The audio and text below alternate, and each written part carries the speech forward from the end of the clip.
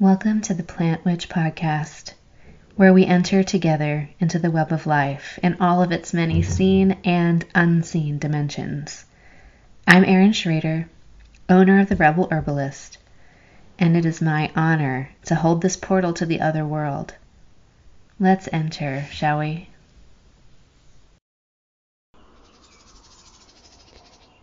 Welcome to episode 18 of the Plant Witch Podcast.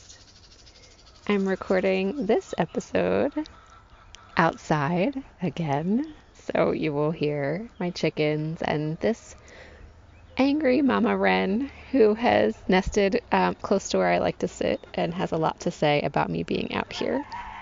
So thank you for enjoying the background noise of my life here in the Grove.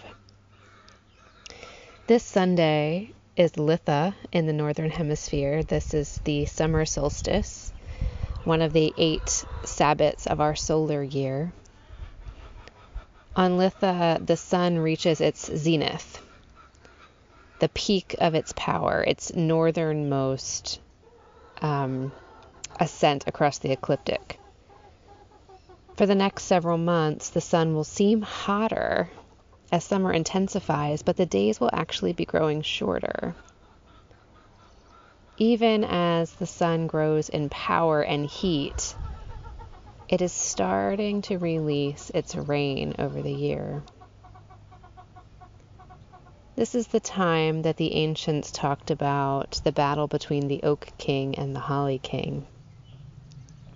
This comes from old Irish lore. The Oak King was said to reign over the warm and summer months, the growing times, and the Holly King would reign over the cold and fallow winter season. These are masculine polarities, and they mirror the feminine polarities of Breed and the Cailleach, or Demeter and Persephone. Everything on Earth is balanced with the shifting power of the opposites. Light and dark, growth and decay. At the summer solstice, as the Oak King reaches the height of his reign, the Holly King strikes his first blow. In some stories, the Holly King gains the throne at summer solstice, and in others, the battle continues until Samhain, when the Holly King is finally victorious. We also have the story of Lugh, the Shining One, the long-handed one, sun god of the Celts, who dies to journey to the other worlds, where he infuses the dreaming of reality with consciousness, creativity, and choice. Lugh was known to be the master of many arts. He was a smith, a swordsman, a harpist, a poet, a historian, a healer, a champion of war. He was capable, strong, and wise. He is a picture of the balanced masculine. Throughout history and mythology, we have stories of these wise, brave, loving, and protective masculine beings. The divine masculine sacrifices himself to ensure that life continues on Earth. This is a holographic pattern on this plane of existence. This sacrifice of the masculine concept or the masculine energy. The male sperm appears to be consumed by the female egg. Pulled in, it disappears, integrated and sacrificed so that life can grow and emerge. The male of the mantis is dispatched by the female at the time of mating. His nutrient-rich head and eyes fortify her body for the task of egg-laying. The males of many species are fierce warrior protectors and willingly sacrifice their health and body and life for the safety of their pack or their flock or their herd.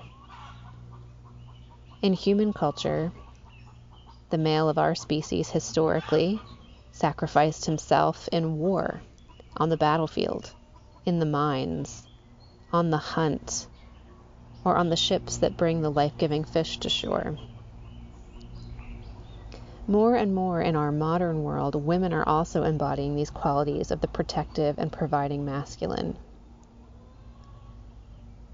Whether this shift is toward greater wholeness, because women are instinctively filling the vacuum created by a lack of whole and balanced men, or because the machine of industry and war requires all of us to sacrifice, I don't know. The modern glorified version of the masculine in the culture of America where I'm from is the hero, the arrogant, aloof, and foolish warrior like Star-Lord or Tony Stark, the Hulk, or Batman. These men are deeply traumatized, and they channel their rage into vigilante justice or unskillful aggression. Our modern versions of the hero are lacking this balanced and grounded wisdom of the whole and healthy masculine. Over the past several hundred years, men have been amputated from their sensitivity, their emotional intelligence, their love of beauty and depth and poetry. The men of old Europe, my ancestors, loved the Psalms. They loved to paint and to whittle, to knit and tell stories. These softer and more tender masculine arts have been stripped from our fathers and brothers and sons. They have been allowed access only to the arrogance, violence, and anger in their role models of this cultural zeitgeist. I can see that this is shifting in our younger generations. Men and boys are reclaiming their art, their softness, their joy, and their tears. This is a great relief and a beautiful homecoming for the divine masculine who's been so distorted by the dehumanizing required by the military-industrial culture of which we're a part. Men have had to cultivate a numb brutality to endure the horrors of the mines and the factories and the battlefields. They have used alcohol to numb their pain. They have hit and taken and become predators, preying on the gentleness of our children and their partners and the natural world. So much has been destroyed and so much trauma has been experienced as a result of this amputation of the fullness of the divine masculine. In the Egyptian story of Osiris, his brother Seth kills him in anger or vengeance. Osiris' lover and consort Isis tenderly reunites all of the dismembered parts of him so that he can be remade. Love, devotion, tending, and care can remake the fragmented masculine. In Dr. Clarissa Pinkola Estes' book, Women Who Run with the Wolves, she writes the story of the crescent moon bearer. A woman's husband returns from war, and he is so changed by this traumatic experience that he won't eat or sleep or even come into their home. He lives in the forest like an animal. His wife is in anguish. She doesn't know how to help her war-scarred husband, so she consults the local healer, who requires the pure white hair from the throat of the crescent moon bear in order to make a cure. The suffering wife finds the bear high on the mountain and spends many nights building trust and relationship with the fearsome creature until finally she's permitted to take a single white hair from his throat. The wife returns to the healer, proudly displaying her hard-won magical ingredients, and the healer promptly throws it into the fire. Remember, each step you took to climb the mountain and to gain the trust of bear, use those same skills to heal your husband.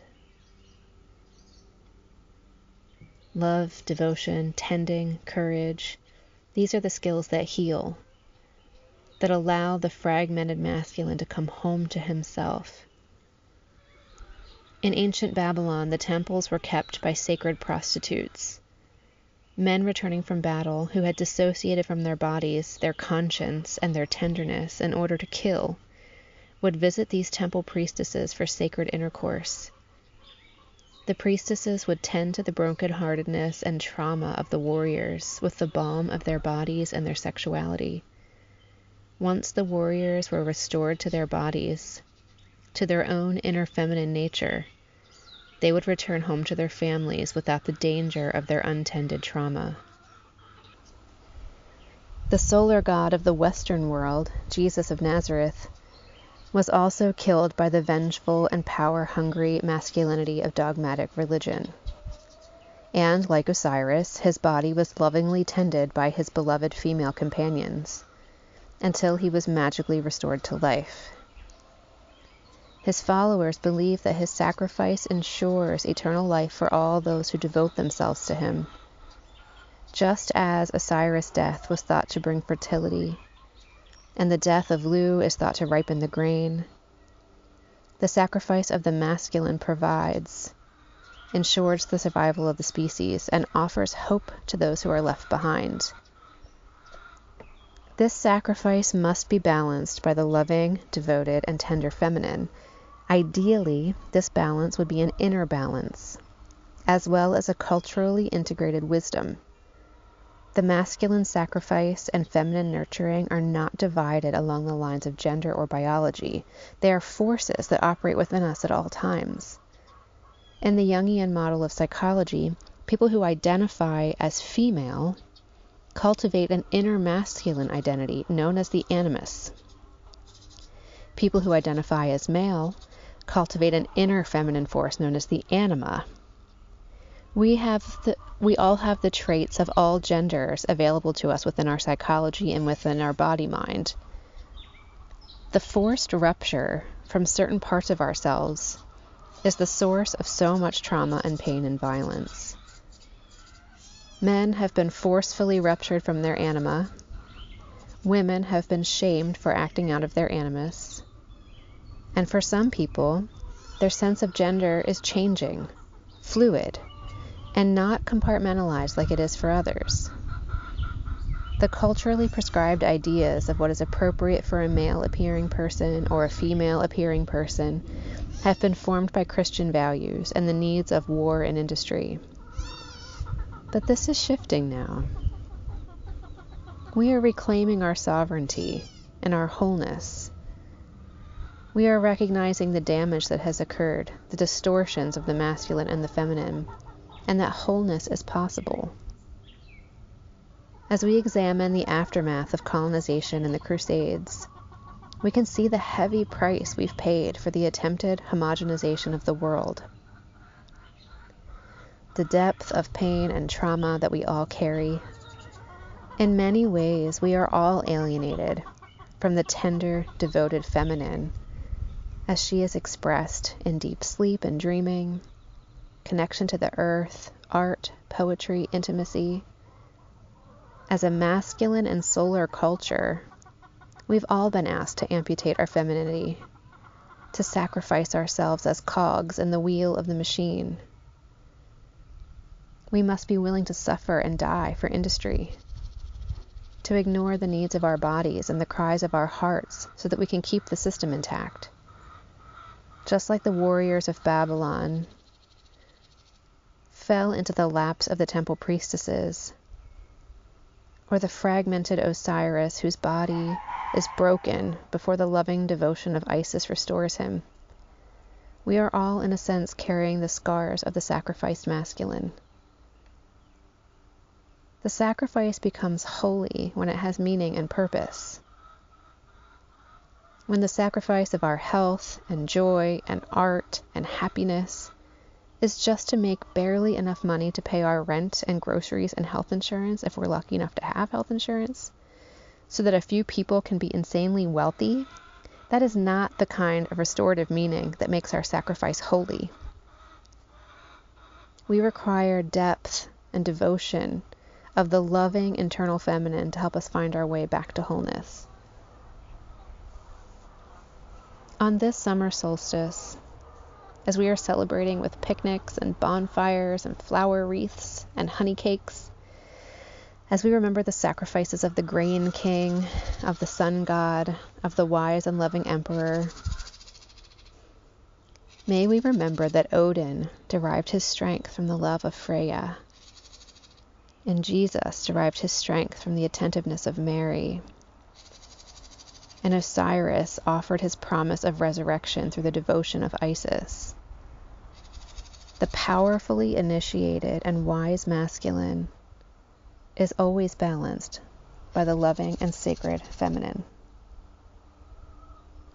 And the feminine is protected, provided for, encouraged, and fortified by the balanced and sacrificial masculine.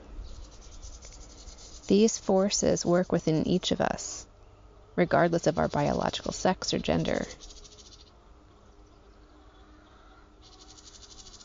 Where in your life do you need to fall into the lap of a temple priestess? Where in your life do you need to make meaning so your sacrifices can be holy? On this high Sabbath of Litha, where we revel in the power of the sun, may you feel the warmth and the possibility of wholeness when meaningful sacrifice is balanced with deep love and tending. Thank you for joining me for the Plant Witch podcast. I'm your host, Erin Schrader. I'm an herbalist, a mother, a holistic nurse, and a practitioner of the ancient ways. You can connect with me between episodes at therebelherbalist.com or on Instagram and Facebook at The Rebel Herbalist. Thank you for joining me, and it's time to come back to life.